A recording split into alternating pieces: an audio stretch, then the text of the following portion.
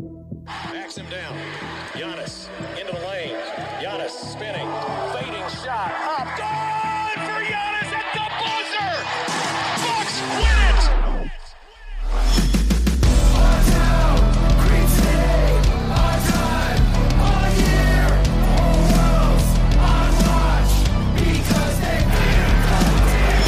Our town, Green City, our time, our year, whole world's on watch because they fear the team. Welcome to Locked On Bucks. I'm your host, Kane Pittman, joined by the founder of BrewHoop.com and longtime voice of the podcast, Frank Madden.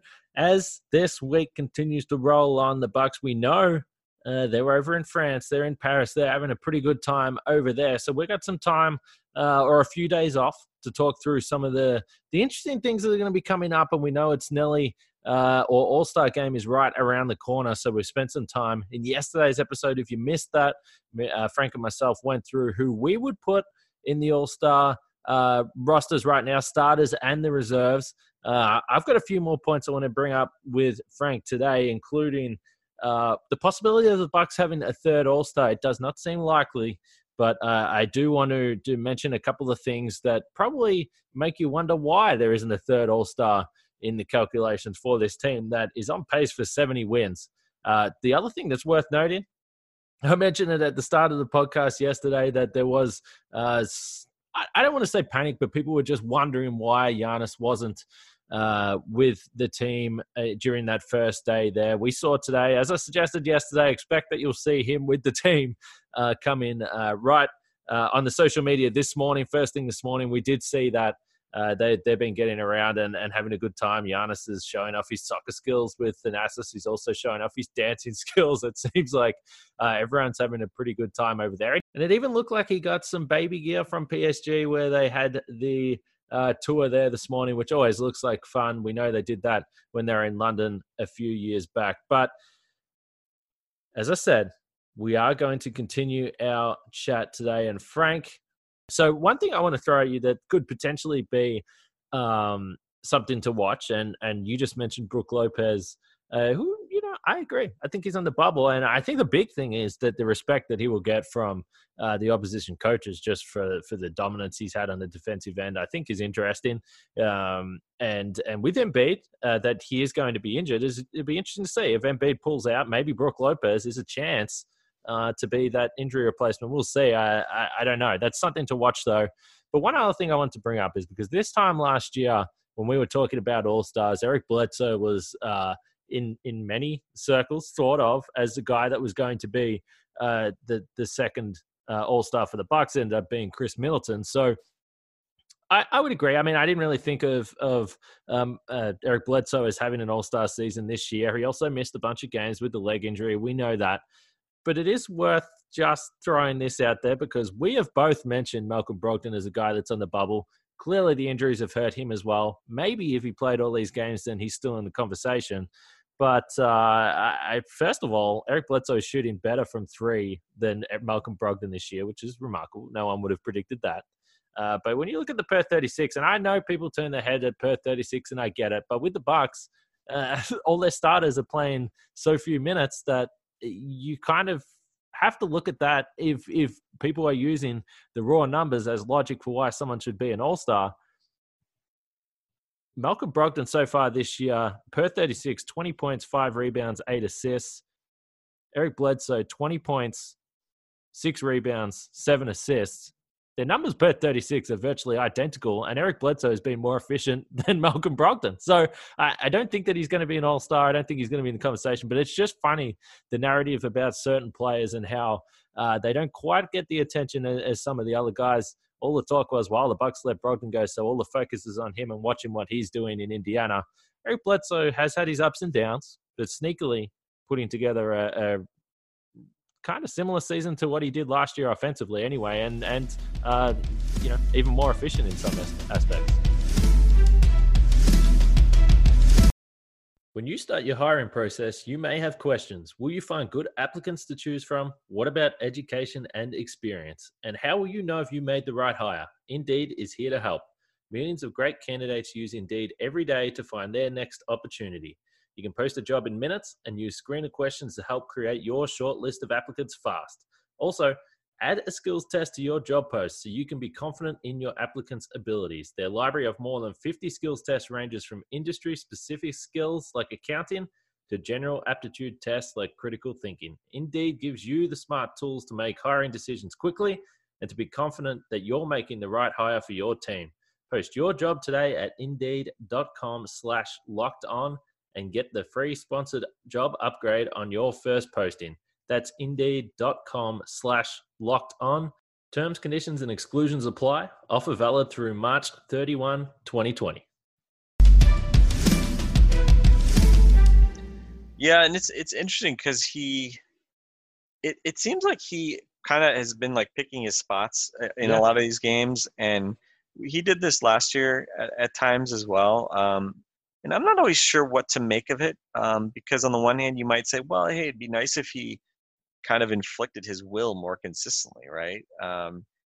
But it's also not like it's not like he's having like these 3 for 15 shooting games, or teams are ignoring him and doubling off him, and it's like hurting the team, right? It just seems like, he's just not taking as many shots. He's getting other guys involved, and Giannis is just, his usage rate is pretty off the charts right now as well. And so when you think about, where have the Malcolm Brogdon shots gone? I thought it was interesting on Twitter, user Last Firstism, who I remember from the old Brew Hoop days, tweeted out some stats around this, and I retweeted it earlier today if people didn't see it. But Chris Middleton was, as far as the starters went last year, Chris Middleton was 4th among the starters in usage when they played together, which is kind of crazy to think, that Chris Middleton would basically be the 4th option when any combination of Bucks players were on the court. But you can it kind of makes some sense, because honestly, he's, when Brogdon, Bledsoe, and Giannis were out there, he's the, least capable ball handler, creator, at least in theory, out of those 3 guys. And obviously, he was not finding his spots in the way that I think probably he hoped. And obviously there were some challenges early in the season, in the first few months of the season, just sort of figuring out what his role was. But this year it's kind of completely different, and his efficiency with Giannis is dramatically increased, and his efficiency without Giannis, which was already great last year, is even better. So it's kind of interesting. It seems like, Chris and Giannis have really soaked up those marginal possessions with Malcolm gone, and Bledsoe has kind of just, kind of taken a similar backseat to maybe more akin to what Middleton did last year, even though, Bledsoe's the point guard. But it just seems like, I don't know, it seems like we're just used to the ball being not in Eric Bledsoe's hands on offense. And, obviously so far it's working just fine. But I do think it's nice because he's playing at a high level, and at times it's pretty low key, but it's also encouraging that, Eric Bledsoe isn't worrying about his shots, right? I mean, the ball's in his hands enough. If Eric Bledsoe wanted to get more shots up, he could get more shots up, right? He could jack more threes. He could do this or that. But to his credit, again, there's always a fine balance. You want guys to be aggressive. You don't want them to be like overly passive. But on a team that obviously has a lot of weapons, he has, I think, been content to pick his spots. And I don't know. We'll see. There are limits to this. Like, I don't think it's probably good if he's scoring 12 points a game on, worse efficiency or something like that. But so long as he's, scoring at a high rate, at least in terms of the percentages, it's probably okay if he's not, really high usage, or if he's not putting up a lot of raw points. Because again, obviously a lot of that part, as you alluded to, is just because, he only plays 26 minutes per game as well. Yeah, and the strange thing with Bledsoe that we always talk about is that he can go in full-on attack mode, and then he can go through a stretch of 3 or 4 games where he doesn't take a shot in a half, or it feels like that way. The last few games in particular have been a little bit like that. But I think for the most part, the impressive thing that we spoke about a lot is that his shooting is, even at the stage of his career that he's in, seems to be improving, which is obviously a big thing, because we saw in the playoffs last year that he was virtually unplayable down the stretch in games next to Giannis. So that's a big thing. And for Chris Middleton, I just like the fact that, or the numbers that you pointed to, I like that there's more responsibility on him. The one thing I've always said, if I was going to criticize Chris for anything, is it felt like he just didn't take initiative enough, didn't look to be aggressive enough, didn't look to take those shots. Remember in the conference finals last year, there was a game where he only had 8 shot attempts, I believe. And for him, he's too talented and too important to this team. And particularly in playoffs, we've seen him have big series. He needs to be aggressive. He needs to be taking those shots. And some of the numbers that you already pointed to. The interesting one, I was just looking at a tweet earlier from Andy Bailey. He put the numbers up for Middleton when Giannis isn't on the floor. 28.5 points, 5.3 assists per 75 possessions, that is, and a plus 12.1 net rating. He's been great with Giannis on the floor, but he's also been really, really good when he's the lead guy.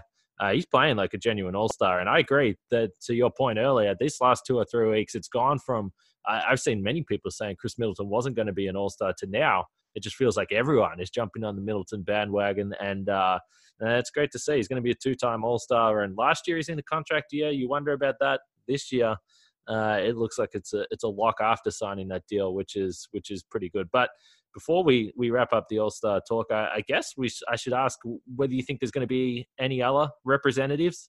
DiVincenzo, chance to play in the Rising Stars game. I think that's what they still call it, the Rising Stars game.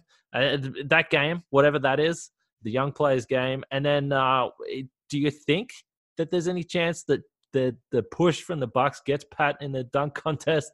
Do you see any other guys being involved in things like that? You know, I haven't given it much thought. I was wondering about Dante the other night. You know, did he have a chance to make it into that Rising Stars game?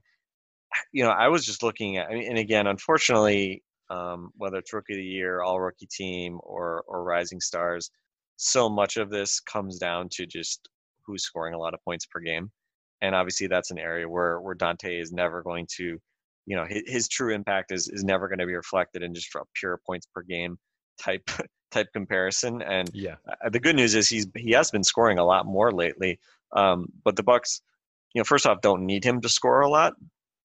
And secondly, so much of his impact is seen in ways beyond just putting points on the board. So, you know, unfortunately, there are just so many rookies and second-year guys who have bigger scoring loads that my guess is it's just not going to happen. But that said, I don't know. It's tough to say. I mean, I think with, you know, All-Star, the reserves being picked by coaches, you kind of get to have a better read on that as far as like how it gets picked. I think I don't necessarily. Do you know offhand how this gets picked? It seemed. I was about to ask you, so my sense is that it's sort of like the league just sort of, you know, like a black box of the league just announces that these guys are going to be in the Rising Stars game. So, I mean, maybe that could work in the Bucks' favor, right? If the league is trying to say, "Hey, reward the Milwaukee Bucks, they're awesome, and Dante DiVincenzo is a pretty fun player who's doing really good things." I mean, we have seen there have been some pretty random guys make the Rising Stars game in years past, but it's usually because the rookie and sophomore classes are just pretty weak. So again, just the way things kind of are shaping up now, I just, you know, again, I just don't know if that's going to happen. Again, like last year, I'm just looking at it. I'm looking at the Rising Stars, right, just to give people a sense of kind of how this broke out last year. So last year's team, it's World and U.S., so that probably also works against Dante. Yeah. Unless he's going to claim Italian heritage for he should, by the way. World team. Yeah, I think wasn't there been talk of that he could try to play for Italy or something like that in something. But anyway, the World team last year: Ben Simmons, Bogdan Bogdanovic, Chetty Osman, DeAndre Ayton, Josh Okogie. Josh Okogie, 7.6 points per game last year. Yeah. OG Anunoby, 7.1 points per game last year. Rodions Kurucs, under 9 points per game last year. Not exactly setting the world on fire. But looking at the other names here, Lauri Markkanen, Luka Doncic, Shai Gilgeous-Alexander. So there were some pretty big names on that world team, and then the U.S. team: De'Aaron Fox, Donovan Mitchell, Jaren Jackson Jr., Jarrett Allen, Jason Tatum, John Collins, Kevin Knox, Kyle Kuzma, Lonzo Ball, Marvin Bagley III, and Trae Young. So solid. yeah, it is. Now, obviously, this is from last year, so we can probably pick out like which of the rookies from last year are going to make it again this year. My assumption, just eyeballing it, Ayton's been out with that steroid thing for most of the year, so I assume he's out. Josh Okogie sucks. Lauri Markkanen has been bad, although I don't know if he's been bad enough that he doesn't make the Rising Stars game. Luka obviously will make any team because he's an all-star. Maybe he skips it just because he's too good for it. And then Rodion Kurucs, I don't think makes it. He has had a domestic abuse thing, and again, he's just not that good. Shai Gilgeous-Alexander absolutely will make it. And then you look at some of these other guys, Triple J for sure. Somebody like Tatum, Collins, they're all aged out. Kevin Knox is definitely not going to make it. Kyle Kuzma is not going to make it, or is aged out. Lonzo aged out. Bagley has been hurt like most of the season, so I don't know what that means for him. And Trae, obviously, who knows if he even plays if he makes it to the All-Star game. So there's definitely a lot of like open spots there. But as far as the 2019 draft, there's also a lot of dudes who are at least putting up some numbers this year that are going to be part of that mix as well. So again, my hope is I think it'd be pretty cool if there was a way to get him in there. Because again, like you look at some of these names, like, okay, Ja Morant, yes, he's been awesome. But you look at a lot of the other guys from this year's draft, like RJ Barrett, DeAndre Hunter, Darius Garland, even Kobe White. I mean, I don't think anybody who watches basketball is going to say those guys are not as productive and valuable of NBA players as Dante is right now. But again, Dante also wasn't a lottery pick. He doesn't have a lot of name recognition, and he's not a pure scorer the way some of these other guys are. So hopefully an appreciation of real basketball wins out, and Dante gets some love here, but I guess we'll have to see.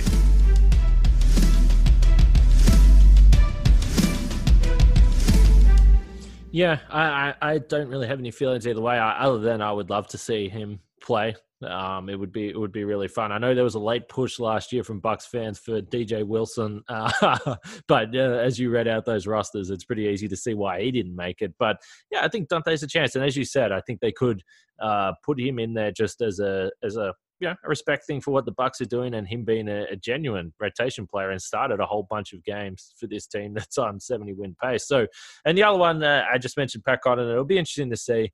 There's already been a bunch of rumors about guys that are either going to do the dunk contest or they've been invited.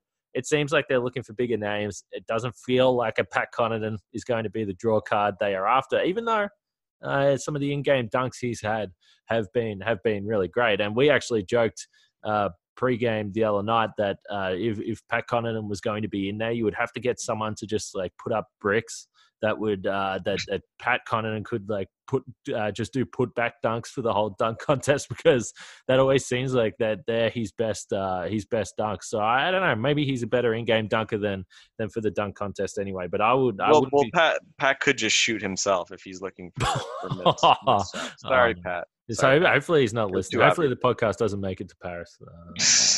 He'll be very upset. But like Marcus Johnson said, shoot is shoot, Frank. So I don't know what you're trying to say. And so does Pat Connaughton. Yeah. All right. So I think we've pretty much got through everything. We definitely agree that Giannis, and obviously Giannis, but Middleton is a lock now for the All-Star game. I said keep an eye out for Brook Lopez, potentially an injury replacement. We'll see. I think that's probably wishful thinking. And then, Bledsoe, I don't think is going to make it, but sneakily putting up some pretty good numbers in a sort of somewhat comparison to last year, even though it doesn't feel like he's had that consistent impact. But we'll see. Another two All-Stars. Milton becoming a two-time All-Star would be fun, but it's also in Chicago. So I wonder how many of the listeners are going to be down there for that one. It should be pretty fun. But even by the time we get through this, Still, by the way, speaking of Chicago, I did not even acknowledge Zach LaVine's candidacy for the All-Star game. I respected it. I am totally in. That was very intentional. I felt really good about Middleton's chances when I saw some of the fairly clear-eyed Bulls fans that I follow on Twitter were sort of talking about like LaVine having a chance, not over Middleton, but just in general. And when I saw that, I was like, wait a minute, that's a thing? Like Bulls fans are like actually thinking Zach LaVine could make the All-Star team? Then, I guess Chris Middleton's a lock. So I hope for something, Frank. Yeah, I don't know. What else have they got going for him? Did exactly. you say that the Chicago newspapers or whatever that was telling people to come up to Milwaukee to watch real basketball? So I mean, they haven't got a lot to cheer for right now.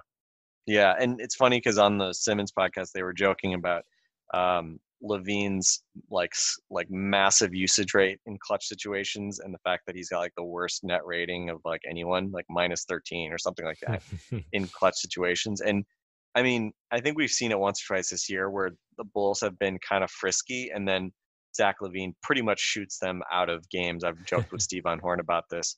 I think he's playing better of late than he did early in the season, but the hubris in Zach LaVine's game remains. It appears very strong. So, yeah, I'm going to go ahead and say, Zach LaVine, you are not an all-star, but I'm sure he will, treat that as a slight and think it's just ridiculous that a guy scoring 25 points per game who does cool dunks would ever be held out of an all-star game. But hey, so it goes. Well, I mean, I will say, I don't think there's a player in the NBA that's promoting themselves as much as he is right now to get there. He's pretty desperate to play in this game.